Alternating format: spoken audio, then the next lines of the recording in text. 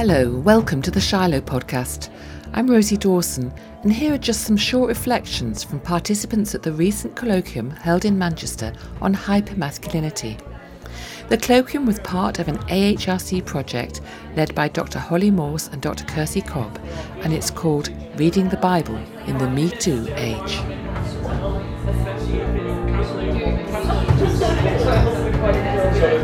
Give me a highlight. Ooh, that is a good question. I'm still kind of processing through it, I think. I really enjoyed the connection and appreciated it between academics and practitioners. I think probably the fact that we're all in the room together, and it's that reminder that it's so easy to think that you're the only one looking at these questions or you're the only one working on this. It can feel really isolating. So yeah, I'd say probably actually all of us being here together. This conference, amongst a lot of reading that I'm doing, is really helpful. I would describe myself as an ex-evangelical, currently in therapy, because I'm a kind of survivor as well of abusive practices, and I'm trying to unpick what was the religion like that I was raised in.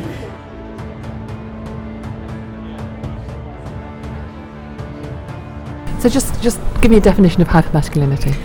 I think that hypermasculinity encapsulates all those more toxic traits that dominant men in society kind of might express. So things like aggression and a really defensive heterosexuality, emotional inexpression, violence, all that sort of thing, I would say is where hyper masculinity sits, that more extreme expression of traditional masculine traits.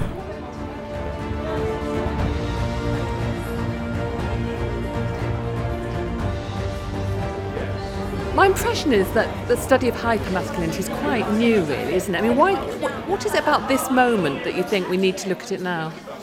So I think it's kind of new and kind of not. If you look at the ritualist movement, if you look at when men started wearing dresses again in church, you saw the same sort of moral panic, a moral outrage, and this sense of why are men and men are dressing like women and what do we do about that?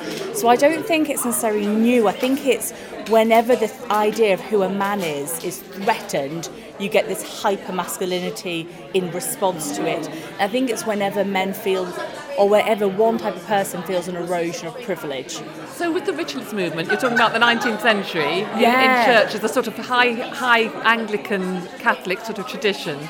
And that was a moment when you felt that was in society, the idea of masculinity was being threatened, or? So it's when you start talking about women votes start coming in, the suffragette movement starts to come in. It's a little while off, but this idea of actually women starting to maybe even think about being part of the property package, all that kind of thing. So I think it is that kind of idea that, well, what does it mean to be a man in this world where we've got the Industrial Revolution, where we've got a whole range of different changes in society, and you have this erosion of privilege that is felt like oppression, that triggers a very emotional response to this idea of I am the oppressed person, which often means that people go bigger, they go stronger, they go, and that's when we have some hypermasculinity going on. So we've been here before. I think we've been here before.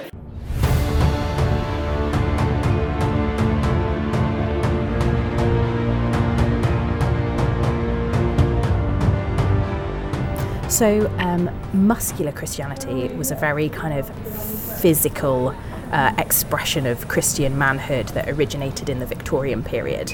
And so when I use neo-muscular, what I'm doing is speaking of the kind of men's groups and theological movements that exist today, but that still contain that kernel of masculinity as inherently something that is physical. So we had these ideas about a macho Jesus and a kind of very physically active man being the ideal of masculinity. So that's where the kind of neo-muscularism comes in, this new expression, more contemporary expression of that Victorian muscularity.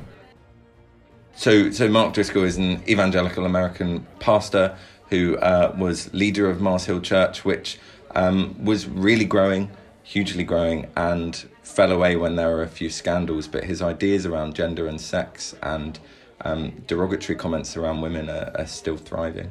I think we see in people like Mark Driscoll who attempt to stencil vision of manhood around Jesus. At least that's what they claim to be doing. And they want to portray this idea that Jesus is this rugged, ready-to-fight figure. I've heard people argue that he must have been brawny and muscular to carry the cross to Golgotha. Although someone else cried it for him in the end. Well, exactly, yeah, that bit seems to be left out of the narrative. And a lot of his teaching is completely revolving around sex and gender ideals and how women should be particularly, but how men should treat their women. And a lot of what he has to say is that men need re-empowering. He has this nostalgic idea that there's this biblical Christian traditional masculinity that men need to take on again. And the way that that's been skewed is because of women, he says. And he doesn't just talk about feminisation, he talks about pussification. He's being derogatory about the female body, not even kind of femininity, but actually the biological female body, and using it as a term to say that men are kind of going downwards, that they're going away from God's intention. And it's fascinating because what is so scary about men being informed by women, masculinities being informed by femininities? And I think the crux of that is that most men, or at least the notions of masculinity, are scared of change and scared of something different. And I think that's what Driscoll kind of epitomises really well. These leaders pay really close attention to very specific texts, a lot of the times metaphorical texts about soldiers and about sportsmen and about God being this warrior and this quite aggressive masculine figure. So a real focus on those texts to the detriment of looking at texts where, for example, God's femininity is expressed. That's one way in which the Bible is kind of used to promote hypermasculinity. People have got to go back to the sources and ask if manhood is really that simple. Can we really precipitate a manhood of Jesus or of Paul or of John the Baptist or of whoever it is by just going to a few isolated incidents and saying, well, yeah, there you have it, there's manhood. You know, he must have been strong to carry the cross, or he must have been tough to clear the temple, or this sort of thing.